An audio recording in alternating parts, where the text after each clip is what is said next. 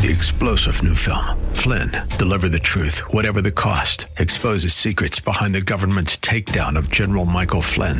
Flynn knew what the intel world had been up to. He ordered the first audit of the use of contractors. This set off alarm bells. He told the truth. He was the most dangerous person for Donald Trump to hire. They had to get rid of Flynn. Flynn, Deliver the Truth, Whatever the Cost. Available now. Watch it today. Go to salemnow.com. salemnow.com. And now back to Lifeline with Craig Roberts. It is used at virtually every public official's swearing-in ceremony. It's on the nightstand or it's inside of it. Of most hotels and motels in America, every serviceman has been provided a pocket edition who wants one. It's present at our weddings, our funerals. A good percentage of Americans own a heirloom edition, but for as wide as its availability might be, it is increasingly the least used and less understood and valued book, perhaps, in 21st century America. Sadly, yes, I am talking about Scripture. What can we do to reverse this trend, and how can we better understand the value of the insights that Scripture offers to everyday living? A new book out called The Key Ideas Bible Handbook, Understanding and Applying All the Main Concepts Book by Book, written by a gentleman who is no stranger to the KFAX audience. You knew him for many years as frequent appearances on the Bible Answer Man program. In fact, he served as associate editor for the Christian Research Journal and the Christian Research Newsletter. He has authored more than 70 best-selling books, serves as president of Reasoning from the Scriptures Ministries, and he is with us tonight. Ron Rhodes, great to have you on the show. Well, thank you so much. It's always good to be with you. You know, Ron, always an irony when we talk about Scripture, because as much as it seems to be, as I suggested in my opening remarks, revered within America, sadly, not only is there a growing proportion of Americans who no longer use Scripture for day-to-day living, there's a good percentage of Christians who kind of look at this book as, well, maybe a combination of some good stories, a lot of historical stuff, but really perhaps have a lessening value or importance placed on its educational and applicational value to daily living. Well, I think you're right about that. I think that today, the thing that people are tending to do is to base their spirituality more on experience than on Scripture. It used to be that Christianity was considered a facts-based religion. In other words, it's based on the facts of the Bible. But it seems like the Bible has been issued out the back door, and experience and even mysticism has been brought in the front door.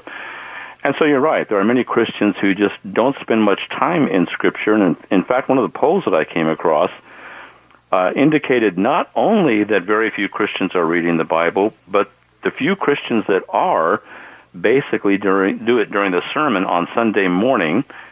And, you know, some of those sermons are getting shorter and shorter these days. Could be 15 minutes, 20 minutes, maybe 25 minutes. And I have to tell you, that's not enough time in the Word of God to understand what it really teaches. Well, moreover, Ron, I think a lot of those sermons are not only getting shorter, but they're also getting shorter on content coming from Scripture and lacking in a tremendous degree of context as well. And I guess to that degree, and maybe to the point of your book, The Key Ideas Bible Handbook, is this notion that there needs to be an understanding, an approach, so to speak, when it comes to reading Scripture and applying Scripture, and not everybody quite understands that. Well, I think you're right. You know, it's not just a matter of coming to an intellectual understanding of what the Bible teaches, but it's also supposed to touch the heart. It's supposed to be transformational. It's supposed to be life-changing. I must tell you, I grew up in a liberal church, and in that liberal church, there was not a whole lot of respect for the Bible as the Word of God. In fact, it was considered more to be the Word of man. And so we really didn't consider it to be something that was life-changing. But you see, then I had an encounter with Jesus Christ, and that changed everything. And one of the things I discovered is that the more I spent in God's Word, the deeper I went into God's Word, the more my love for Christ grew. There's a direct parallel there.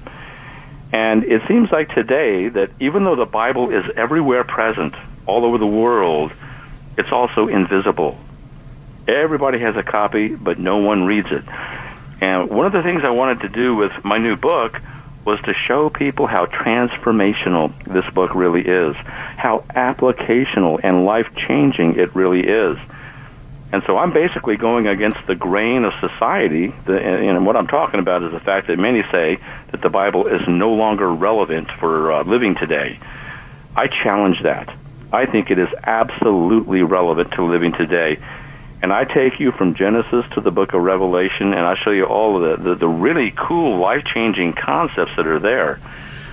And so I'm excited about the book. And I have to be thoroughly candid with you, Ron. When I first got my hands on the book, I saw the title and I started counting, and I thought, well, son of a gun, all 39 of the Old Testament are there. Oh, all 66 are there. He's not kidding. And I while I offer that partially tongue in cheek, there's also, I think, this notion that some believe that, well, only portions of Scripture really apply to us today. Some certainly suggest that and might go as far as to say, well, why do we need the entirety of Scripture? Why not a Bible for today's living abridged edition? Well, that's a good question. And what I try to do in the book is to show people that it's not just the New Testament books. It's not just Old Testament books like Psalms and Proverbs, but rather it's every book in the Bible. This is what we call the whole counsel of God. And God himself told us that we need to understand the whole counsel of God. You know, I think it's helpful to do self-examinations of our spiritual lives. And when you do that, sometimes the results of that self-examination may not be too encouraging. There's a lot of people I've spoken with who feel like maybe they're just not doing well spiritually. Some have said that they've got sort of a spiritual wasteland inside their heart. You know, to me, the Bible is the answer for that, because one of the things we learn from the Scripture is that it has a reviving effect on the soul. So if you're a person who's in need of personal revival, this is the place to begin. And you can go from Genesis all the way to Revelation, and you can find applicational concepts in every book. And yes, I'm including books like Leviticus and Numbers in some of those books that nobody hardly ever reads. And so, again, the entire Bible is relevant, but for some reason, people have just bought the lie, and I think that lie came from the devil, by the way.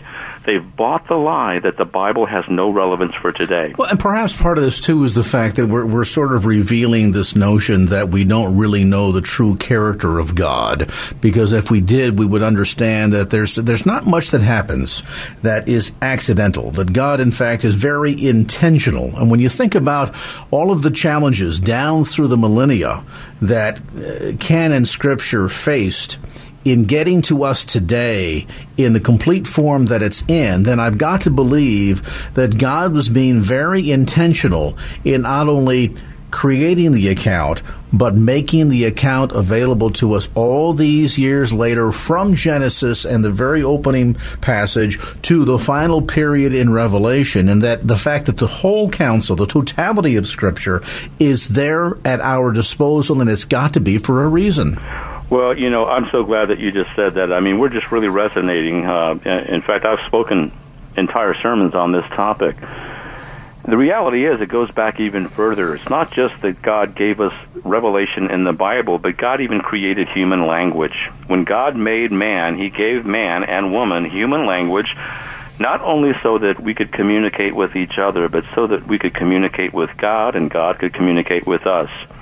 And aren't you glad that God is not the kind of God who creates us and then leaves us on our own, letting us wander around in the darkness trying to find out some truth? God is not that kind of God. God is the one who is the aggressor in making himself known. He not only created us, but he tells us everything that we need to know to make our lives run optimally. And when I say optimally, I'm not just talking about physical, I'm talking about our spiritual lives. I think that one of the things that we're missing today is that we're not just physical and emotional beings. We're physical, emotional, and spiritual, and each one affects the other. And so a lot of people today are walking around without that spiritual component based on Scripture. And those who do have a spiritual component sometimes have a false spirituality. whether it's a false religion or a cult or some strange version or aberration even of Christianity. Well, now, wait a minute, Ron. Now, you're not suggesting then that if somebody, for example, takes Anthony Robbins' word or Deepak Chopra's word over God's, that there's something wrong with that? Well, I've actually sat under the teachings of some of those guys. I'm one of the researchers who actually goes to spend time with the people that I write about. So if I'm going to write about Deepak Chopra, for example, I'll go listen to his lectures in person. If I'm going to go write about psychics, and I've done that in my work of apologetics, I actually go to the New Age conventions and I watch them do their stuff. So that way I really know what I'm talking about here. But here's the thing. One of the things that we learned from the Bereans in Acts 17 is that we ought to test everything against Scripture. No matter who says what, even no matter what Ron Rhodes says, you test it against Scripture. And as the Apostle Paul put it in 1 Thessalonians 5, we ought to test all things, and we hold on to the good, but we reject the bad. So I'll listen to what anybody says. I'll even listen to what Deepak Chopra says, but I'm going to test his words against Scripture. And anything that violates Scripture, I'm going to turn away from, and that's not going to be a part of my spirituality. I think the passage is try or test the spirits and see if they be of God. With us today, one of America's most outstanding Christian apologists, certainly of our times, Ron Rhodes is with us. We're talking about his new book, The Key Ideas Bible Handbook, Understanding and Applying All the Main Concepts, book by book, newly published by Harvest House. And, of course, you'll find it at bookstores throughout the Bay Area. You can also order it online through Ron's website at ronrhodes.org.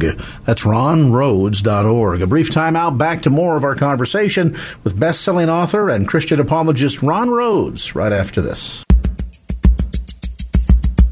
And now back to Lifeline with Craig Roberts. Welcome back to the program, back to more of our conversation with Christian apologist and best-selling author Ron Rhodes. We made mention earlier on the fact that for a lot of people, sadly, the Bible has been used to record marriages and deaths, press flowers, maybe even hide a 20 spot for emergencies. But as Ron is suggesting, it's not by accident that God has made Scripture not only available to us, but as complete as it is, so that there's more than just historical value to it. There's also educational and applicational value to it. And toward that end, Ron, let's dive a little bit deeper, because as tongue-in-cheek I mentioned earlier, sure enough, you didn't leave any of the books out.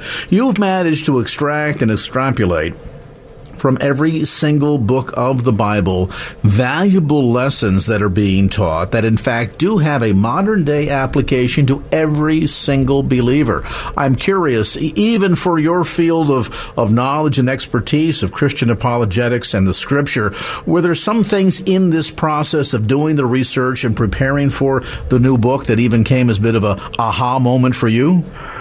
Well, I have to say yes. In fact, when I was going through the book of Revelation, that's not normally a book that you think of as having a lot of applicational and transformational truths in. But I discovered that there's a whole lot of application there. For example, when you look at chapters 2 and 3, which are the letters to the 7 churches in Asia Minor, there is just so much application there. For example, among the principles that I talk about are, just as God is gloriously enthroned in heaven, so he must be enthroned upon our hearts. Boy, that's a big one. Mm-hmm. Another one is this: take steps to avoid spiritual lethargy and spiritual blindness. That's dealing with the church at Laodicea. And, the whole point that I'm trying to make is that as you go through each book, whether it's the book of Revelation or some other book, there are some nuggets that you're going to find there that will absolutely change your life. And I must tell you that this all grew out of my own personal quiet times with the Lord. When I spent time in Scripture, what I would often do is just write little principles down in the margin of my Bible. And that was such a blessing to me. And so I just started to thinking, you know what, this is such a blessing to me. I wonder if this might also bless some other Christians out there. And I started to wonder whether this is something that might excite other Christians about the Word of God. And so that was my motivation in writing this book. Is there also some effort in this process, Ron? And I ask this question in all seriousness, particularly coming from a region like the San Francisco Bay Area, where we have the lowest per capita church attendance in the nation. And oftentimes when we talk about either the grander topic or larger topic of Christianity, or more specific to Scripture, both are often either seen as irrelevant or extreme. Well, that's true, and I think that's a growing trend. The latest polls indicate that that's a growing viewpoint among people in America and around the world. But what I think we have to do is to sort of get rid of this smokescreen that's out there with people kind of blindly walking around, and to give people something that they can use that works in real life. And that's what I'm trying to help people to understand, that the Bible is life-changing in our century. Here we are in 2017, and in 2017, this book can actually change your life for the better. This book can set you on fire spiritually. And if there's one thing that I want people to get away from, it's the idea that Christianity is just head knowledge, believing in certain ideas that might be interesting but aren't life-changing. You see, the Bible doesn't just touch the head, it also touches the heart. And from Genesis to Revelation, there are truths that can just really light up your life in a big way. And the more that people understand that, I think the more that people will stop claiming that the Bible is irrelevant for today. Here's another question for you that I'm curious about. And folks in the audience that are either engineers or mechanics or work in the technical field will understand this, that typically for devices, it might be, in the radio industry, a broadcast transmitter, or in the automotive industry, your car, your truck. There are typically two manuals available. There is the technical manual that is written and intended for the guy that's going to get up underneath the hood and do repair work to your vehicle, or the broadcast engineer that's going to keep the transmitter on the air. And then there's the operations manual. This is intended for the guy or gal that's going to sit behind the wheel every day and drive this vehicle down the road and needs to know how to apply things like how often do we change the oil, check the tire pressure, where's the switch for the headlights, the emergency flashers, things of this sort. In some respects, and forgive me if that's not the most accurate analogy, Ron, but in some respects, do you see the Key Ideas Bible Handbook as sort of your effort at providing sort of the owner's manual to Scripture so that believers can get that aha moment and see and understand and apply for themselves the nuggets of truth and the value that is hidden inside of, and sometimes not all that hidden. It's more obvious if folks would just take the time to read it, but they're inside of all 66 books of the Bible so that we can extrapolate and then apply to our lives for daily application every aspect of these truths. Well, I think that's a helpful analogy, and I think there's a certain amount of truth to that. I think it's not only kind of like a operation manual that shows you how to operate your life, but it's also got some little nuggets in there for those who want to go deeper. I have all kinds of little outline boxes and quotes from people throughout church history that take people deeper.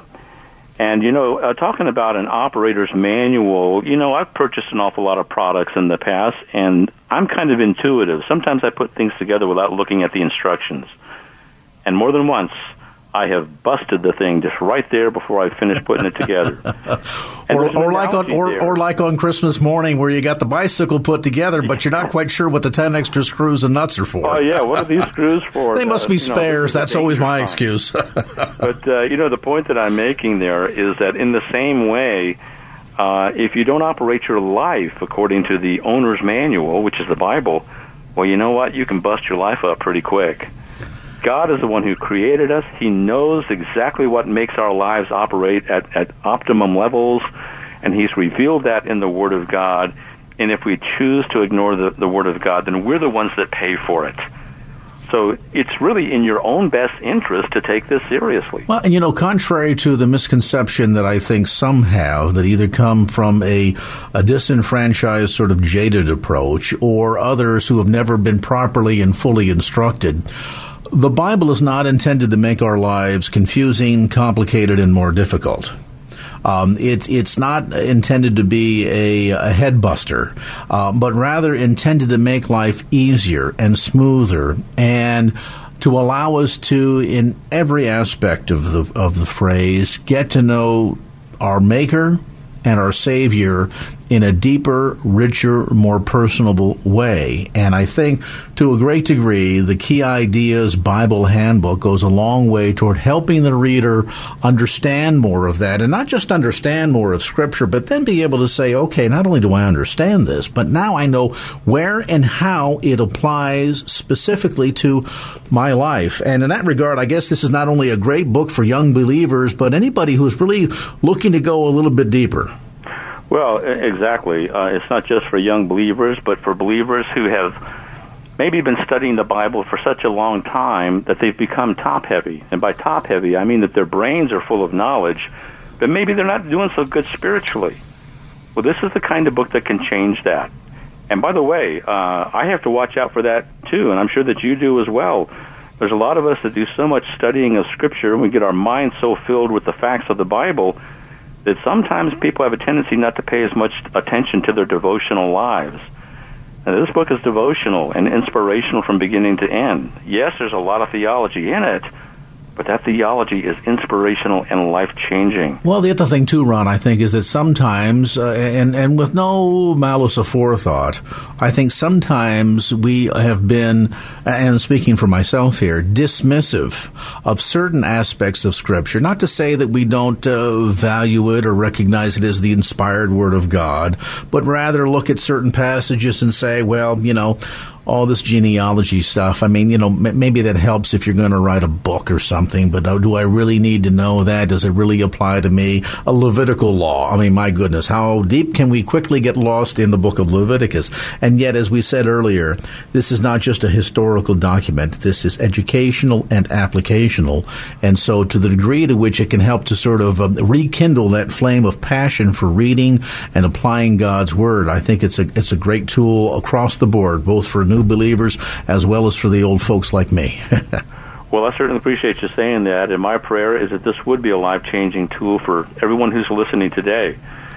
And whether you're going through a genealogy or the book of Revelation or an epistle like the book of Galatians, all of it will touch your heart if you just take the chance and try it. And so the challenge is, are you going to be brave enough to try it? Are you going to get out there and take a look at the book and go through the Scriptures and let it change your life? You'll be better if you do. Well, and certainly the book makes the process a lot easier. So, with all the books that we review on this program, the number of guests that we come on, a lot of them, and Jarrell can attest to this, wind up over here in the bookcase or given away. This one's going home with me.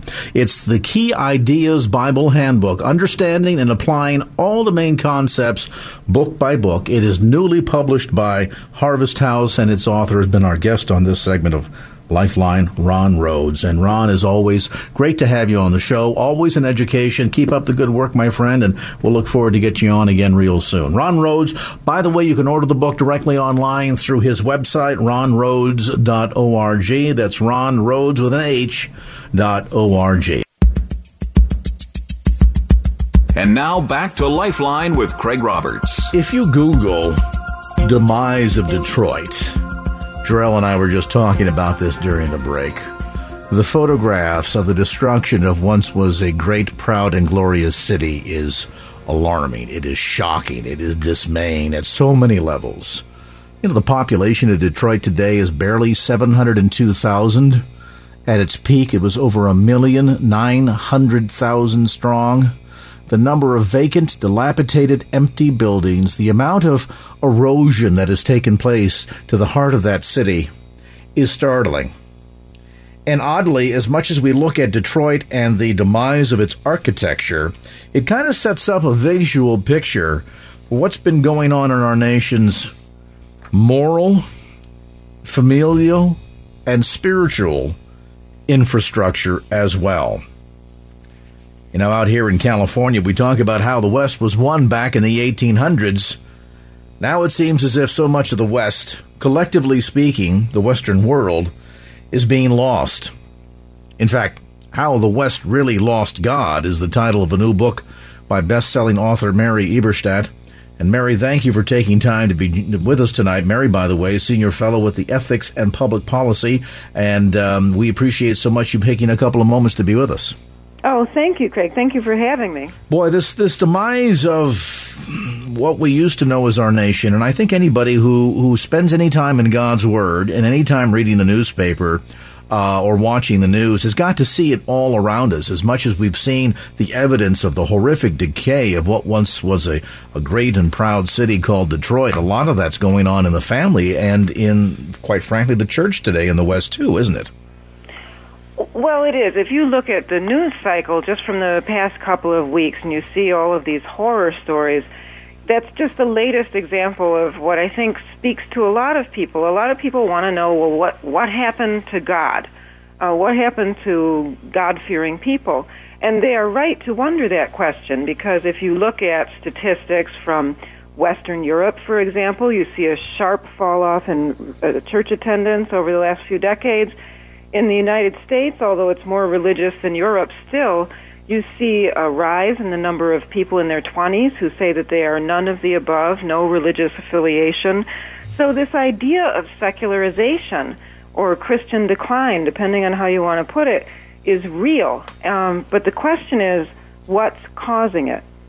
Since the Enlightenment, we've had a secular answer to that question, and that is, well, you can expect Christianity to decline because it's what Karl Marx called the opiate of the masses. It's a superstitious bundle of beliefs that will go away as people get more rational and more educated. And this is what a lot of sophisticated people think, including now. But this storyline isn't right, Craig. It doesn't hold up when you put it against the data. It's not the case that the better educated you are, the less likely you are to be a Christian. As a matter of fact, in the United States, there's data that show the opposite, that as you go up the socioeconomic ladder, people are more likely to believe in God and to go to church. The same was true in Victorian London. That's another example I cite in the book. So it's not the case that education alone drives out God. And same with prosperity. It's not prosperity alone that drives out God. There are plenty of prosperous Christians all over the world.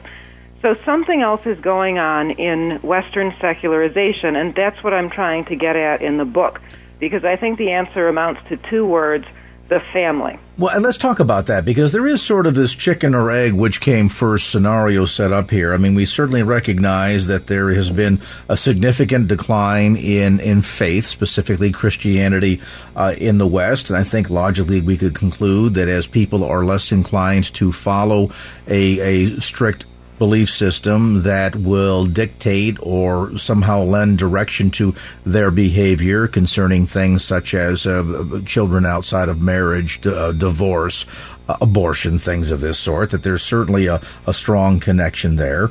Then, too, I think we could also argue that there is a sense of support between the family, and how that as the family falls apart, we're less inclined to go to church. We're not working together in kind of that harmonious unit anymore, that we're no longer then as actively participating in the church. So I guess it kind of comes down to which comes first. Does religious decline lead to the disintegration of the family? Does family decline lead to religious disintegration, or is it a bit of both? Well, I think it's both, but the point is that the conventional way of looking at this is to say, well, first comes religious decline as people sort of sit in the corner one by one and decide that they have a problem with this part of Scripture or that part, or that it's not reasonable to believe in the Bible, and then comes the decline of the family. This is how conventional sociologists tell the story. But my point is there's something else going on here, which is that family decline encourages religious decline. And let me just give you a few examples of what I mean by that, because there are things that everybody can understand. So we live in a time when many millions of households don't have a dad in the home, for example. We've seen this incredible rise in fatherless households.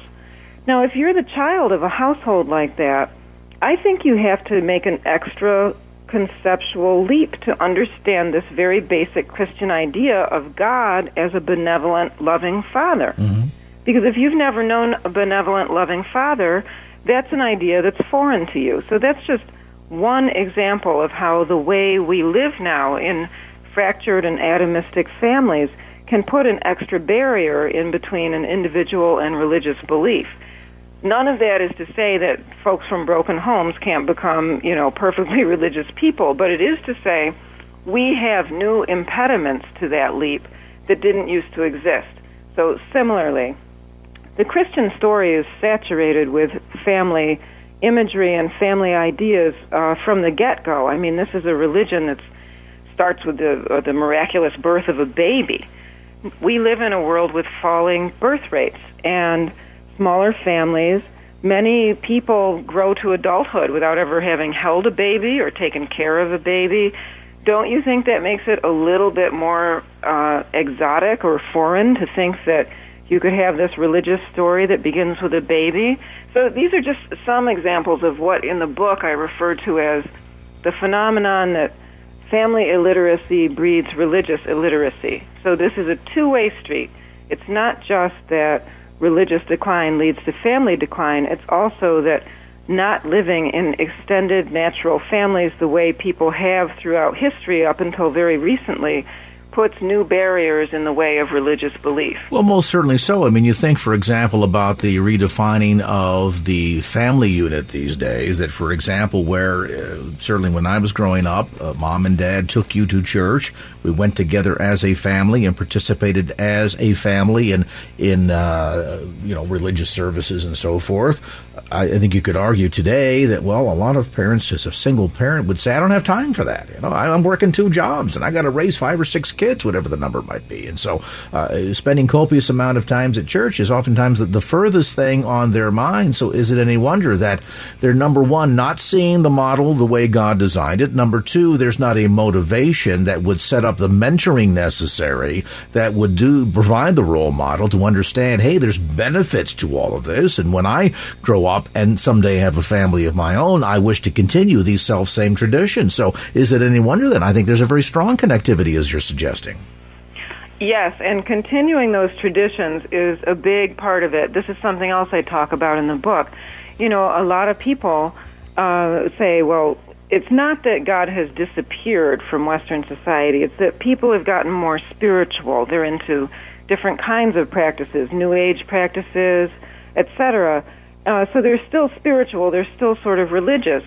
And I'm not saying they aren't, but what I am observing is that if you read the studies, you see that those are not people who pass down their faith to their children. Those kinds of things don't get transmitted through the generations. And part of the reason is that, for whatever reason, it is traditionally religious people who tend to have children in this country. And not just in this country, but across Europe and Israel and pretty much every place that it's been studied. For whatever reason, secular people have no families or small families. So what you see over time is that what gets passed down through families and families of size is traditional religion and not these variations. So non-traditional households, might go to church and regard themselves as Christians, but they're not likely to pass on the traditions of Christianity to their children and their grandchildren. And that's a really interesting phenomenon. And the other thing, too, we can make an interesting contrast and comparison here with the rise of the spread of Islam around the world, and seeing that largely most of that is happening certainly not because of their effective evangelism tools, but rather because of the birth rate and the emphasis on the family unit, and procreating at large levels in order to increase the size and the influence and therefore the impact of Islam across the world. So they understand this, and this is something that for a long time, certainly in Western Europe, with emphasis on procreation, within the church, help grow the church's numbers as well. We're taking a look at a fascinating new book called How the West Really Lost God Mary Eberstadt, best-selling author, is with us today.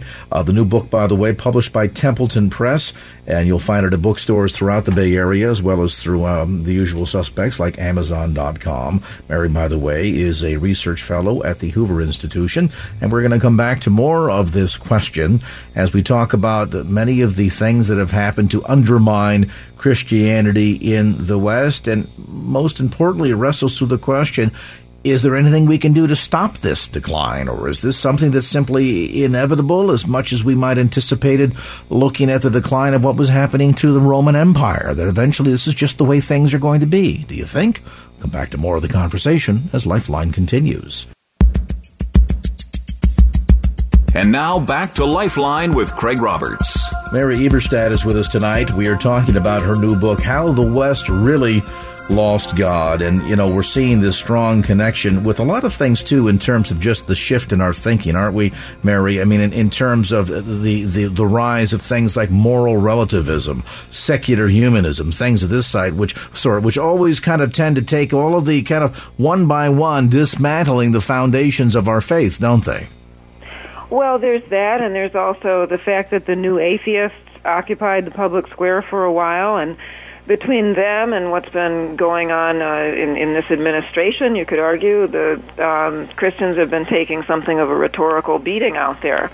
But that does not mean that all hope is lost, and that's actually part of why I wrote the book, because I think there are a lot of things going on that point the way to a religious and with it a family revival down the road.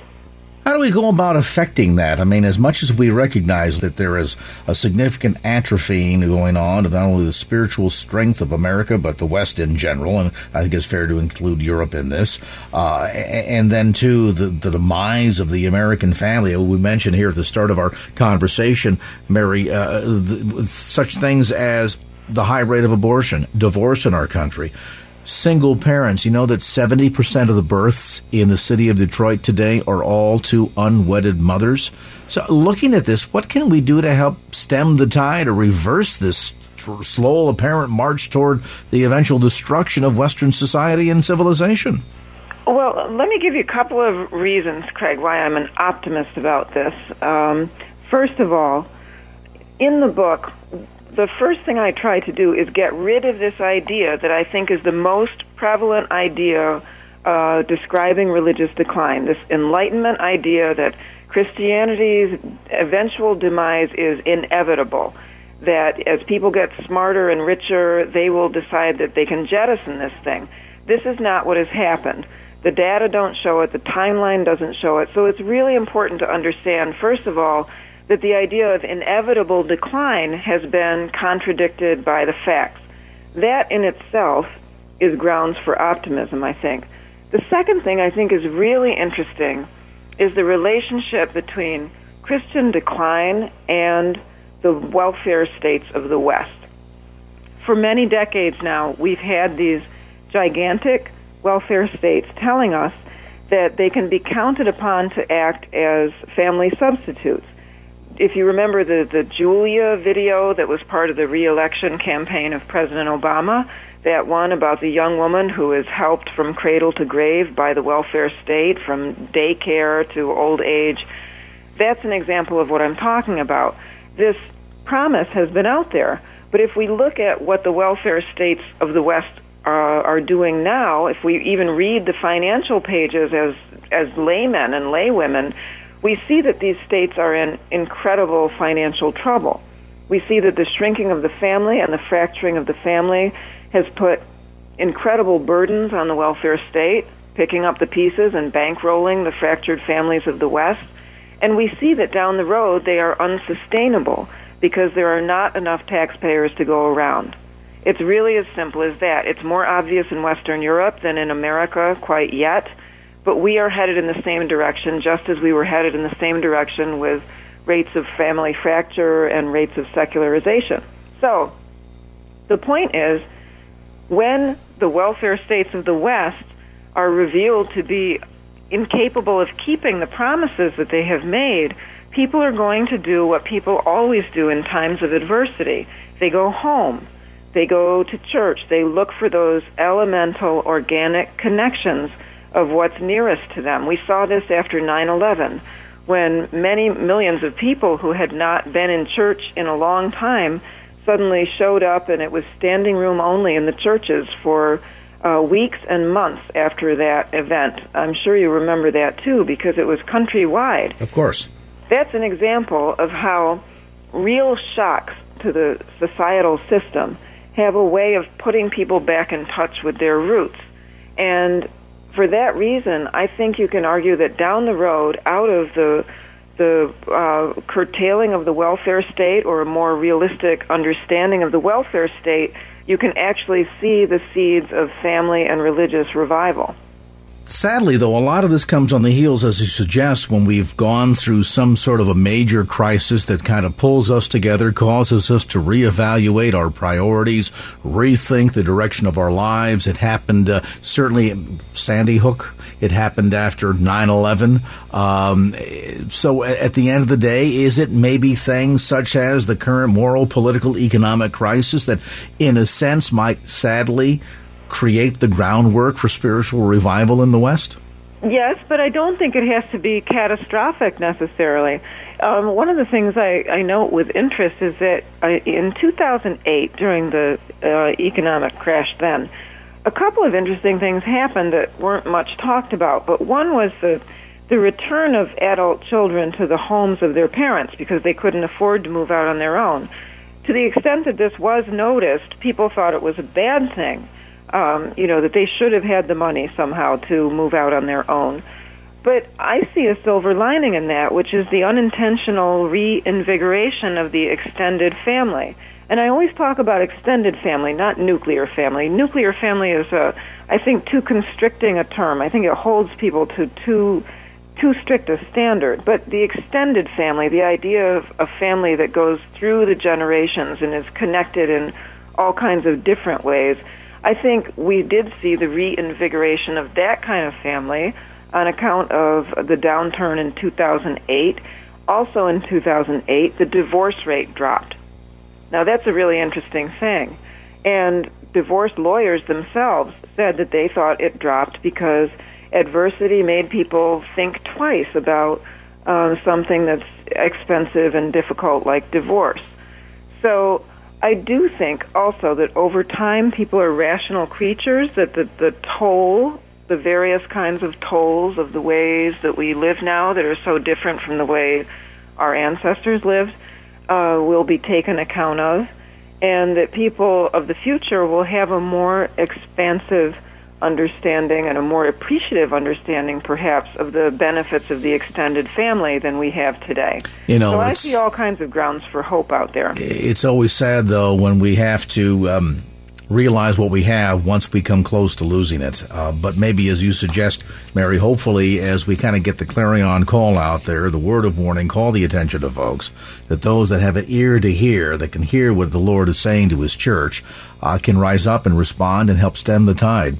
It's a fascinating read, and one I would recommend. How the West Really Lost God. Mary Eberstadt is its author and our guest on this segment of Lifeline. Again, the book is published by Templeton, and you can get it online, certainly through Amazon.com. Also, Mary has a website, HowTheWestReallyLostGod.com. It's also the title of the book. Easy to remember, HowTheWestReallyLostGod.com. And it is it's an important indictment, and I think one that we need to take to heart quite seriously. Our thanks to Mary Eberstadt for being with us on this segment of Lifeline.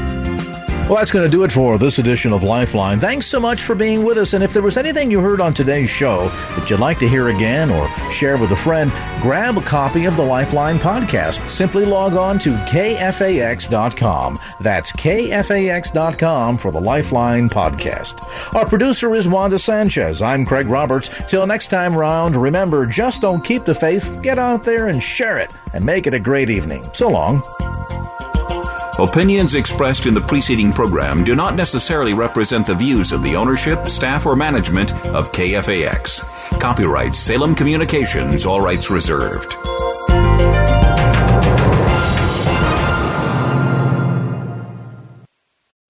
3-star Retired General Michael J. Flynn, head of the Pentagon Intelligence Agency, knew all the government's dirty secrets. He was one of the most respected generals in the military. Flynn knew what the intel world had been up to. He understood its funding. He ordered the first audit of the use of contractors. This set off alarm bells.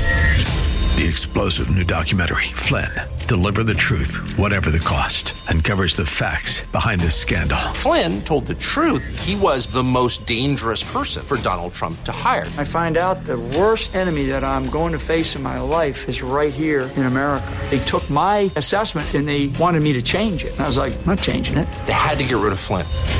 With in-depth interviews, archival footage, and never-before-seen personal records of the man behind the headlines. I just felt like I was drowning. Flynn, Deliver the Truth, Whatever the Cost. Available now. Watch it today. Go to salemnow.com. salemnow.com.